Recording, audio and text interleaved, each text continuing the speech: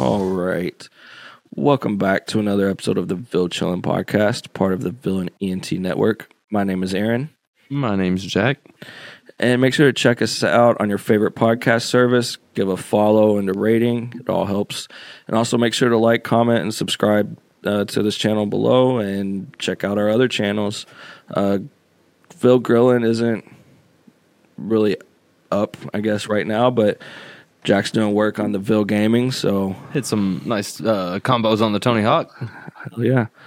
And make sure to join the Discord if you want to kind of get involved or like play games, if depending on that dang cross-platform thing that comes up. But I know he's got PlayStation and I'm on PC, so either way. With that, today we'll be continuing our People of Kentucky series. Kind of someone we've briefly mentioned before in our first episode on Hunter S. Thompson. Make sure to check out that video when you get a chance.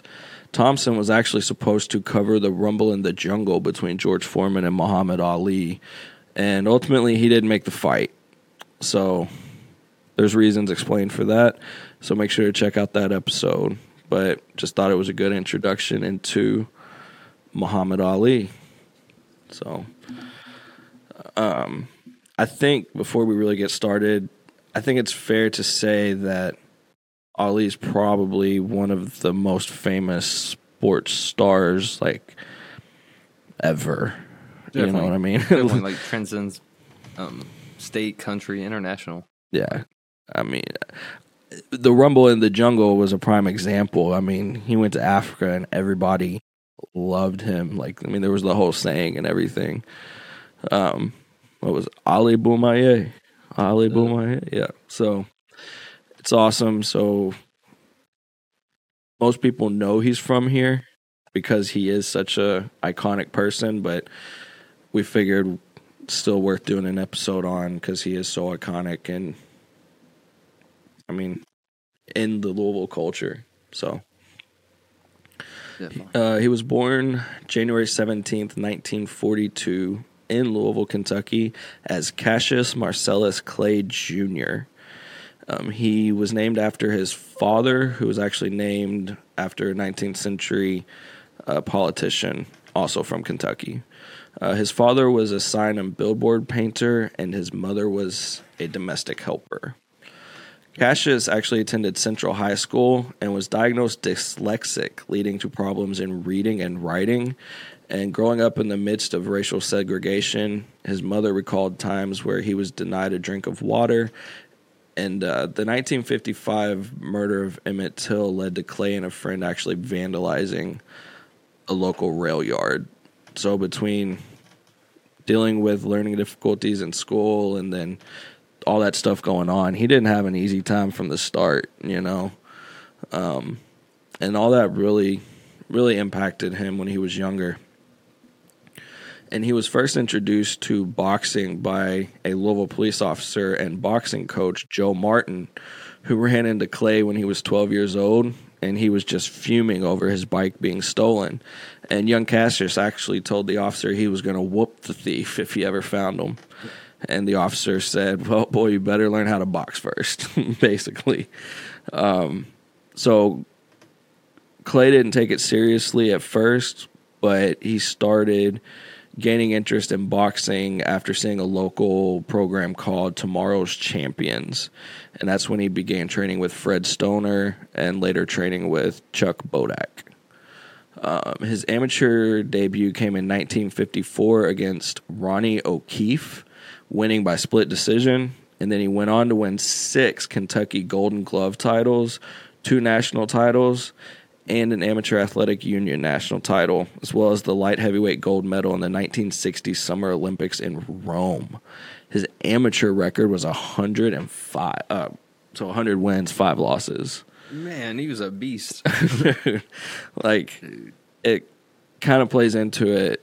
We're about to talk about it in a second, but when he talked big game, like, yeah, I mean, professional is totally different than amateur, but I think he definitely proved himself in the amateurs. So Clay actually first heard of the Nation of Islam while participating in Golden Glove tournaments in 1959. So that was his first introduction to the nation. He didn't get overly serious with it yet, though. His first professional match was in 1960 when he won a decision over Tony Hunziker, achieving a record of 19-0 with 15 knockouts by 1963. So that's a pretty good record in 3 years. Having attended his first nation meeting in 1961, he continued attending nation meetings but kind of hid the fact from the public. And in 1962 is when Cassius met Malcolm X, who Cassius pretty much considered him his spirituality and political mentor based on everything going on at the time. And they became pretty close. And it was also during the same time in his career when he adopted his self-described big mouth after meeting professional wrestler Gorgeous George Wagner, who basically told him that talking a big game would bring paying fans. It's like basically they either want to see you win or see you get knocked out, but they all got to pay. That's definitely true, and he capitalized on it. In 1963, before fighting Sonny Liston, Malcolm X and other members of the nation were seen in Clay's entourage, which is kind of when it came out that Clay was involved with the Nation of Islam. And at first, he wasn't even given entry into the nation. He was just seen with like Malcolm X and things like that. And the fight with Sonny Liston actually almost got canceled because of the controversy that kind of came up around him being seen with the nation. But after he beat Liston, like a lot of people refused to even like acknowledge it. Like a lot of people would in the racism would refuse to call him by that name and just continue to call him Cassius. So yeah, but he kept at it. Yeah, and it was actually right after he beat Liston for the title in 1964 that the nation was more receptive. I guess he had become such a national icon, and the nation accepted him and the relationship was made truly public. And not long after, Malcolm X bestowed the name Cassius X to Clay, but it was kind of at the time Malcolm X and the nation weren't on the best of terms. And Elijah Muhammad ended up giving Clay the name Muhammad, meaning one who is worthy of praise, and Ali, meaning most high. And that's how he was given the name Muhammad Ali. And around the same time, so mid-60s, he moved to Chicago, and that's when he married his first wife. But her refusal to join the nation led to various quarrels, and they ended up divorcing in 66. Ali continued to fight until his arrest in 67, when he was arrested for refusing to step forward during his induction into the U.S. Armed Forces during the Vietnam draft. So not only was he fighting racism and then, the whole thing going on with the Nation of Islam and everything, you got him fighting the draft too. Man, this guy didn't stop fighting his whole life, man. those interviews too at the time when he was talking about like, man, like he's saying those people aren't, they're not trying to fight me or anything. Like, why do I want to fight them? Like, yeah. Well, and he even, since he considered himself a conscientious objector, stating that the war is against the teachings of the Quran as well, and that he could not take part in the war for that reason too. And then not only was he arrested, but later that day, the New York State Athletic Commission suspended his boxing license and stripped his heavyweight title, with other boxing commissions following their lead, which pretty much prevented Ali from boxing professionally for over 3 years, which for a fighter is a long time to not be in the ring. That's a good portion of your career. Like it's just funny that for a lot of people, it's funny that a lot of people were trying to say that he was like a coward or something when like he would have destroyed them. like for them to say like he was a coward, like right, yeah. Let them say that to Mike Tyson. See what would have happened. Right. So he also received a lot of threats over the years, and he was arguably the most hated man in the country during that time. Like, it was pretty severe. At the trial, the jury found Ali guilty after less than 30 minutes of deliberation, and he was found guilty of violating the selective service laws by refusing to be drafted. Ali appealed the decision, but the court upheld the conviction, leading the case to the Supreme Court review. And Ali managed to remain free through the whole ordeal, and in June 1971, the Supreme Court overturned the conviction by unanimous decision. Of course, it was 71. I mean, when did the Vietnam War end? I'm not really good with years, but I don't know. I think it's kind of interesting that he was guilty, and then it goes to the Supreme Court, and a unanimous decision overturns it. But during the time, he couldn't box, so he spent a lot of time like speaking at universities and seminars and involving himself in politics and the I don't know what I'm trying to say right there, but you know, he kept himself busy with other things. And one big seminar that he gave to Howard University, he gave a speech that was titled "Black is Best." And during the whole hiatus from boxing, he married his second wife, who he stayed married to until 77. While his case was still pending appeal, so right before it was overturned, Ali was granted a boxing license by the Atlanta Athletic Commission, and he fought Jerry Quarry on October 26, 1970, resulting in a win due to cuts sustained by Quarry after just 3 rounds.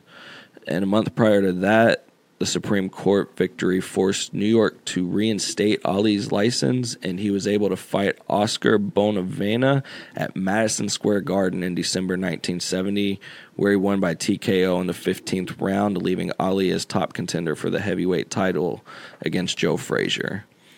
So that's pretty impressive, actually. You know, a lot of people, when they fight and they're out of the ring for so long, they don't just come back, win 2 fights, and they're top contender again, you know, especially in boxing. And then by now, a knockout, too. Yeah. So his fight against Frazier was held at the Garden in March 1971 and was called the Fight of the Century due to the astounding amount of excitement surrounding the 2 undefeated fighters. Both fighters hyped up the fight with plenty of trash talk and insults, but the fight ultimately ended in defeat for Ali via unanimous decision, resulting in his first professional loss of his career. Ali had numerous wins over the next several years, and in 1972, he actually, while still training in boxing, he went on the Hajj pilgrimage to Mecca. So I keep throwing this stuff in because it's like while he's doing all the boxing and everything, which is what he's most famous for, he still kept up with the nation. He still kept up with politics and all that. And it's interesting because knowing the training that fighters have to go through, like, dude's dedicated to doing everything that he wanted to do. And that pilgrimage actually inspired him and gave him a different outlook and greater spiritual awareness, he said. His continued boxing success led to a rematch with Joe Frazier in 1974, who had recently lost the title to George Foreman.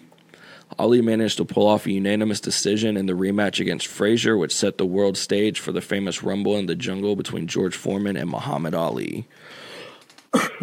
Excuse me. The world-famous Rumble in the Jungle took place October 30th in 1974 in Zaire, Africa.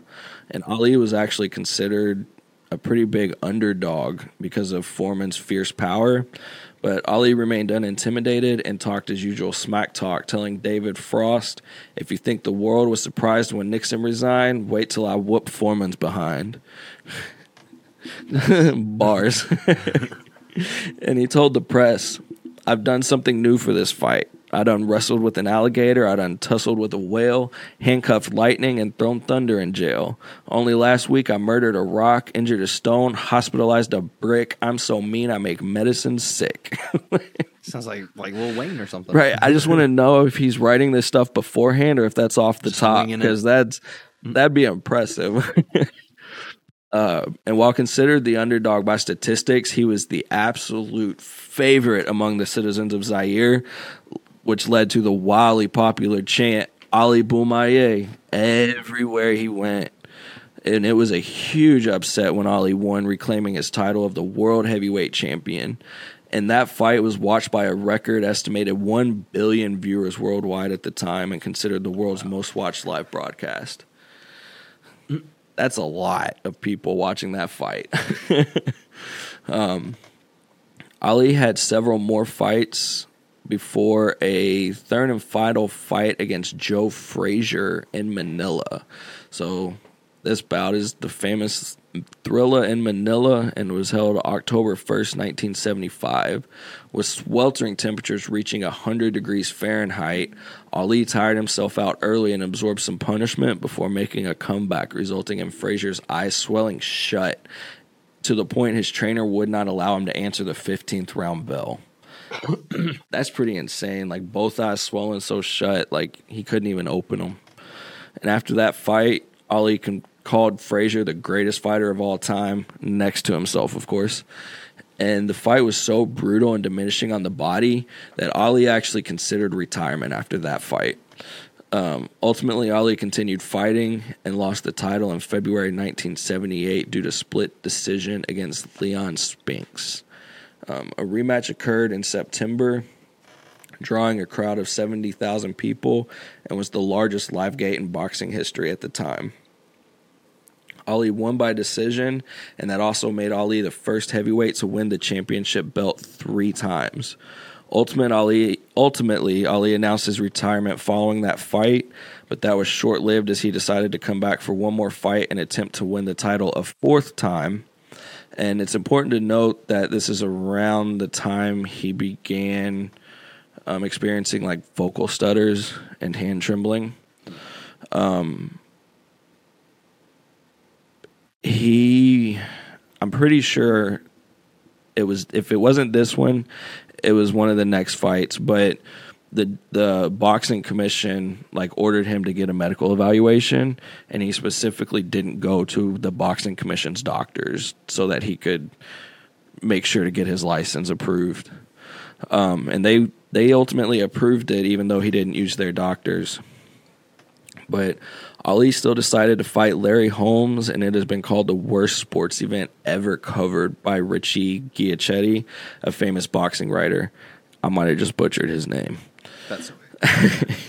The fight had to be stopped after Ali's trainer stepped into the ring, instructing the ref to just call it. And it's Ali's first and only loss by referee stoppage. And despite cries for his retirement then, he chose to fight one more time, losing a 10-round decision on December 11th, 1981. Ali married his third wife in 1977, shortly after his previous divorce. However, by 1986, they were divorced. And he married his fourth and final wife in November 1986, when he married Yolanda Lonnie Williams, who he first met at the age of 6 in Louisville. So just thought that was kind of interesting. Man's been all around the world and came back to Louisville for his fourth wife, his fourth and final wife. In 1982, she had actually become his primary caregiver, and he sent her to graduate school at UCLA. And in 1992, she incorporated Greatest of All Time Inc., Goat Inc., and to consolidate and license his intellectual properties for commercial purposes, and served as the vice president and treasurer until the company was sold. In 1988, Ali completed another pilgrimage to Mecca and devoted his later years to giving speeches, writing, helping people, and giving to charitable causes, and getting involved in politics. So outside of his fight career, Ali has been involved in films, spoken word, rap, pro wrestling, TV, art, and politics. And while no longer fighting in the ring, he has continued to fight the rest of his life. He never stopped, and particularly with his battle with Parkinson's, which definitely led to a gradual decline in his health. And again, it was like 80 or so, 1980, when he started experiencing the hand trembling and stuff. So, in 98, Ali and Michael J. Fox actually worked together to begin raising awareness and funding research. He ultimately succumbed to his declining health in June 2016 at the age of 74, and news quickly spread around the world and was felt internationally. Television coverage was extensive, with ESPN even playing for 4 hours of commercial-free coverage. From politicians to sports stars, actors, and more, everyone was mourning and paying respects and giving tribute. Louisville Mayor Greg Fisher said, "Muhammad Ali belongs to the world, but he only has one hometown." His funeral service began in Louisville on June 9th with an Islamic janazah prayer. I apologize if I said that wrong. Prayer service at Freedom Hall. On June 10th, the funeral procession passed through the streets of Louisville, ending at Cave Hill Cemetery, where his body was buried during a private ceremony. A public service for Ali was held at KFC's Yum Center, with the eulogy given by Billy Crystal. His pallbearers included Will Smith, Lennox Lewis, and Mike Tyson, and his memorial was watched by an estimated 1 billion viewers around the world. And I think that shows how he was such a long time just fan favorite and icon, because it was one of his early fights that broke records for being viewed by 1 billion people. I was looking into that. Like 1 billion people now is amazing. Like that, you can't get a billion people to do anything. But back then, there was only 4 billion people in the world. Half those people were probably asleep. Okay, like nah, they stayed up for that fight, man. bro. Yeah, like for them to get it, 1 out of 4 people in the world was watching that live. So that was amazing back then. But even now, like to get 1 billion people to watch that live, like to pay homage, to pay honor, like that's respect. Yeah, That's like, respect felt on an international level. Like you said when we started, he really transcends generation and everything. You know, he beyond borders. Like he's just an inspiration, and just definitely another person I'm proud to say is from Kentucky, and especially from Louisville. And kind of like Hunter S. Thompson, like you can go around Louisville and find, you know, murals and different things. I mean, we have a street named after him, you know. I remember in elementary school, we were asked to do a paper on Black History Month, like pick a influential person, a person of color, and I was like, Muhammad Ali, definitely. Like that was my jam. I did a paper on him, and then like a month later, it was Derby. So they asked us to do a paper on somebody from Louisville or Kentucky. I was like, copy paste. So is it plagiarism if you plagiarize yourself? Dude, I got an A, so it worked. Oh man. So yeah, not many names instill the sheer emotion that is felt when talking about Muhammad Ali. He truly was the GOAT. I mean, he really is the greatest. And he transcended so many societal, racial, and political barriers in his lifetime. And that doesn't even include going back to like his early battles with like dyslexia and things, you know. And he's inspired people for decades and was never afraid to be his true self. Whether you hated him or loved him when he was fighting, I believe most people grew to love him outside of the ring. And once you separate the fighter from the man, he was a genuine, humble, and caring person. He did not know how to give less than 110% of himself to anything he did, from his trash talk to his boxing to his religion and politics. You know, float like a butterfly, sting like a bee. Your hands can't hit what your eyes can't see.